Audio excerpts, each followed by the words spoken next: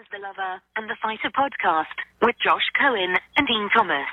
It is indeed The Lover and The Fighter podcast. I would be J to the C, Brother Love. That's me. He's the fighter, MMA, UFC pioneer, UFC's king of all media, Dean Thomas. This, of course, is our free podcast on our ESPN West Palm GKB platforms. And you've been a busy guy, young man, and you're going to continue to be. You are heading out to Las Vegas this weekend. Yeah, I'm headed out to Las Vegas this weekend, working the Holm, Caitlin Veira fight. So very nice. Getting busy. Yeah.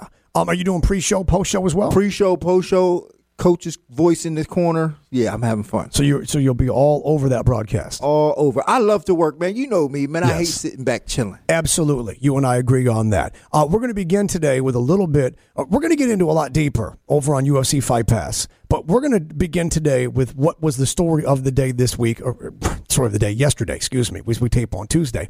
And that is bail being denied for Cain Velasquez, the former heavyweight champion of the world, who, as we know, remains in custody following shooting a man that was in a vehicle with a man accused of molesting a child.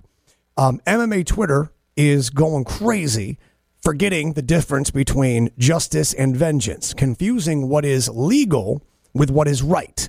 You can decide for yourself what's right.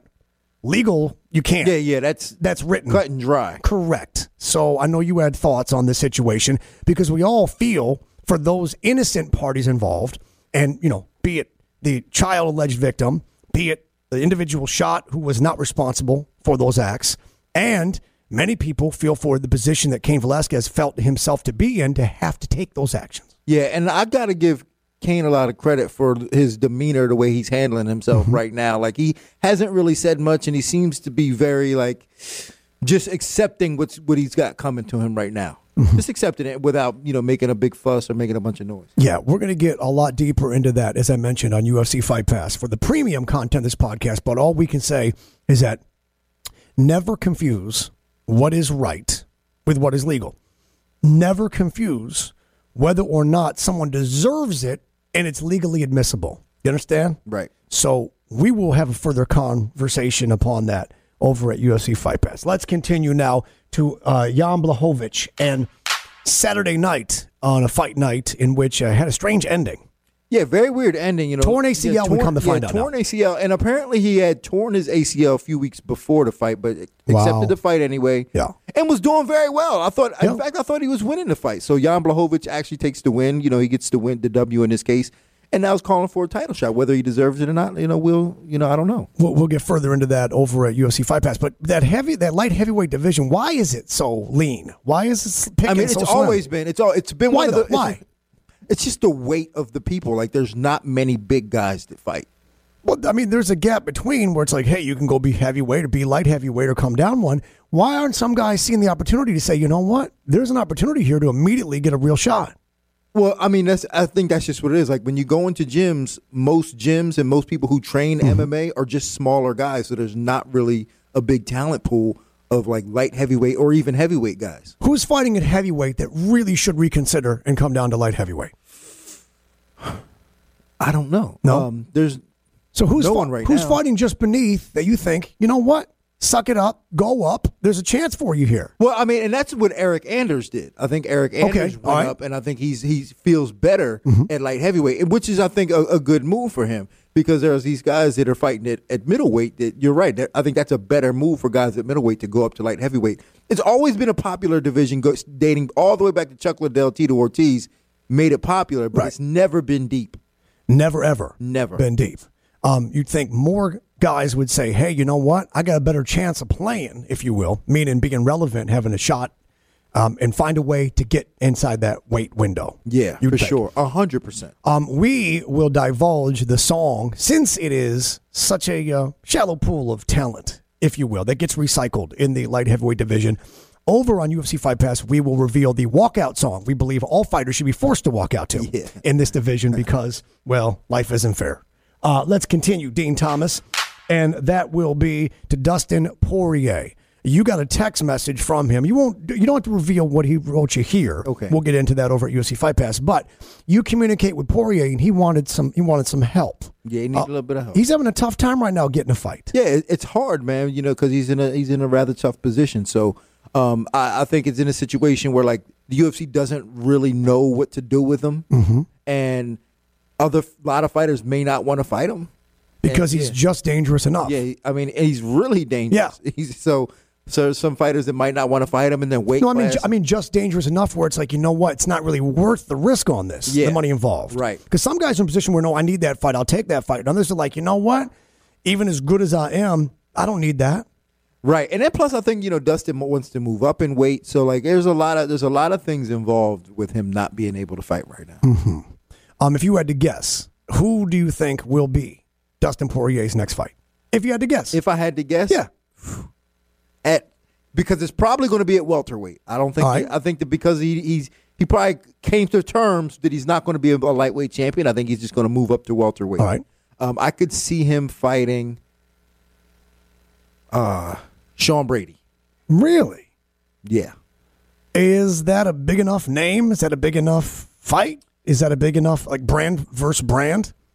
Well, I mean, normally, when you get a guy like what to the general public, not inside fight. It wouldn't work inside. It wouldn't work to the general public. But that fight could happen on maybe that one. Keep in mind, Poirier's probably not fighting fight nights. Yeah, right. We're talking about pay-per-view cards. So on a pay-per-view card, you got to give me a villain and a hero. You got to give me a drama, a storyline, a narrative, or something. I mean, they obviously, I think the UFC kind of wants Colby. But not what they want. I'm asking you what you think is going to be. Do you think that's what it'll be? What I think that will eventually happen, I eventually think Nate Diaz will come to terms with the UFC. Really? Yeah. And that might happen. I think that could happen. Why is Nate urinating on the Performance Institute and saying, I can do this because I get paid more than you guys? And what are you going to do about it? I don't know, man. That's so childish. How is it your boy Patty Pimblett now looks like Chris Griffin from Family Guy, but Chris Griffin sounds exactly like Nate Diaz? I don't Think know. about it. Like Seth, what was his name? Seth Green. Seth Green got it right. Like he figured it out. The character, the chubby blonde son on Family Guy, Chris Griffin, Family Guy. He looks now like Patty. He looks like Patty. Patty the Fatty. But talks like Nate Diaz. But he sounds exactly like Nate Diaz. Yeah, it's crazy. Somehow. And now that I've said that, you can't imagine it otherwise. Yeah, you can't unlearn that now. All right, Dean, you're going to go deeper into what it was Poirier texted you over at UFC Fight Pass. So make sure you go subscribe there, UFC Fight Pass /subscribe. Let us continue now to this coming weekend. You got a co-main and a main that we'll touch on briefly. Co-main event is a Ponzinibbio and Michel Pereira, who you and I saw in Rochester, New York, cry. I always talk about that. I always tell this story. We watched him cry on his way into the cage. And I'm not sure I'd seen that before in the UFC. He is an emotional guy. He is. He's a very emotional. But he was making his debut. Right. But like he probably worked so hard for that moment that when he got there, I mean, it probably was overwhelmed with emotion, couldn't control himself, and 3 years ago this week. Yeah, and it just splurged out. Yeah, well, careful now. We've all been there, haven't we? Yeah. 3 years ago this week. Hard to believe that were the case. But give me a little insight into this being fought again at the welterweight division. Pereira a minus 125 favorite, the Brazilian in this. And I can see why he's a minus 125 favorite. He's going to be very difficult for anybody to beat because he's big and he's long and he's strong. And he's so entertaining. And I think he's just trying to find the right balance between entertainment and fighting good fights. But he's fighting a dog. Like Santiago Ponzinibbio is an absolute dog. If you watch his fight against Miguel Baeza, you see how much of a dog he is. Like he got destroyed that first round, came back and still won the fight. So like this is going to be a good fight. Is it? I mean, strategically, you understand better than I do. But Pereira is someone who I think plays off the crowd and puts on a show for the crowd. So being in the apex is a blessing and a curse in that, well, you don't have to put on your somersaults and backflips and crazy stuff during the fight to entertain the people. There's not many people there. There's some, but not many. But then at the same time, does he need that? Like we saw, Conor was never going to fight during pandemic without a crowd. Right. So they literally built Fight Island for it.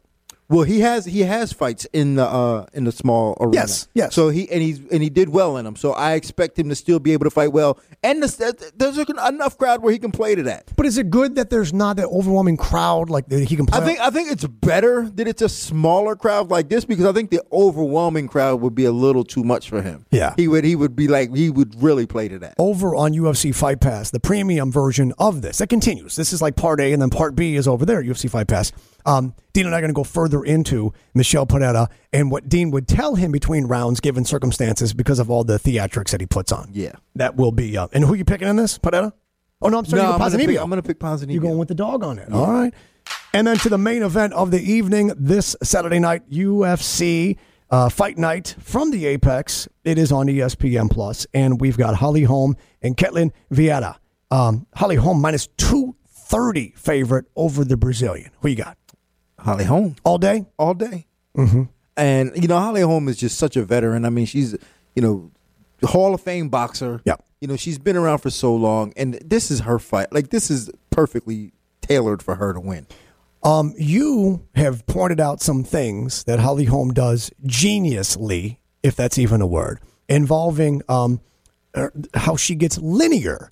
You're going to go deeper into that over on the premium content, the post show. She can make herself longer than what she really is. And we're going to tie it all back into Bruce Lee, if that makes sense. And also where I watched her knock out Ronda Rousey back in 2016. Yeah. Which was, an interesting location to watch fights. You've watched fights from... I've been there before. Right, we've all been there before. But you like Holly Holm a little bit here? I mean, we'll go further into strategy. Yeah, I like over Holly there. Holm in this fight. Okay, fair enough. Pre-show this weekend? What are you doing? Pre-show, post-show, in-fight analyst. And are you doing ESPN 2 on Friday, UFC Live or no? Yep. So all the above. All the above. Busy weekend for Dean Thomas. You can get the rest of this podcast over at UFCFightPass.com for the bonus, the premium content. Premium. There it is. The good stuff. Yes. And just to hear Dean's story about that one time in Japan where he thought to himself, hey, I did pretty good. Yeah. That would be worth it by itself. Yeah. For Dean Thomas, it's J to the C. Brother Love saying thanks for listening. Remember, subscribe and rate and review this podcast so that others can join it as well. But thank you for listening. We'll catch you next time for the next episode of the Lover and the Fighter podcast.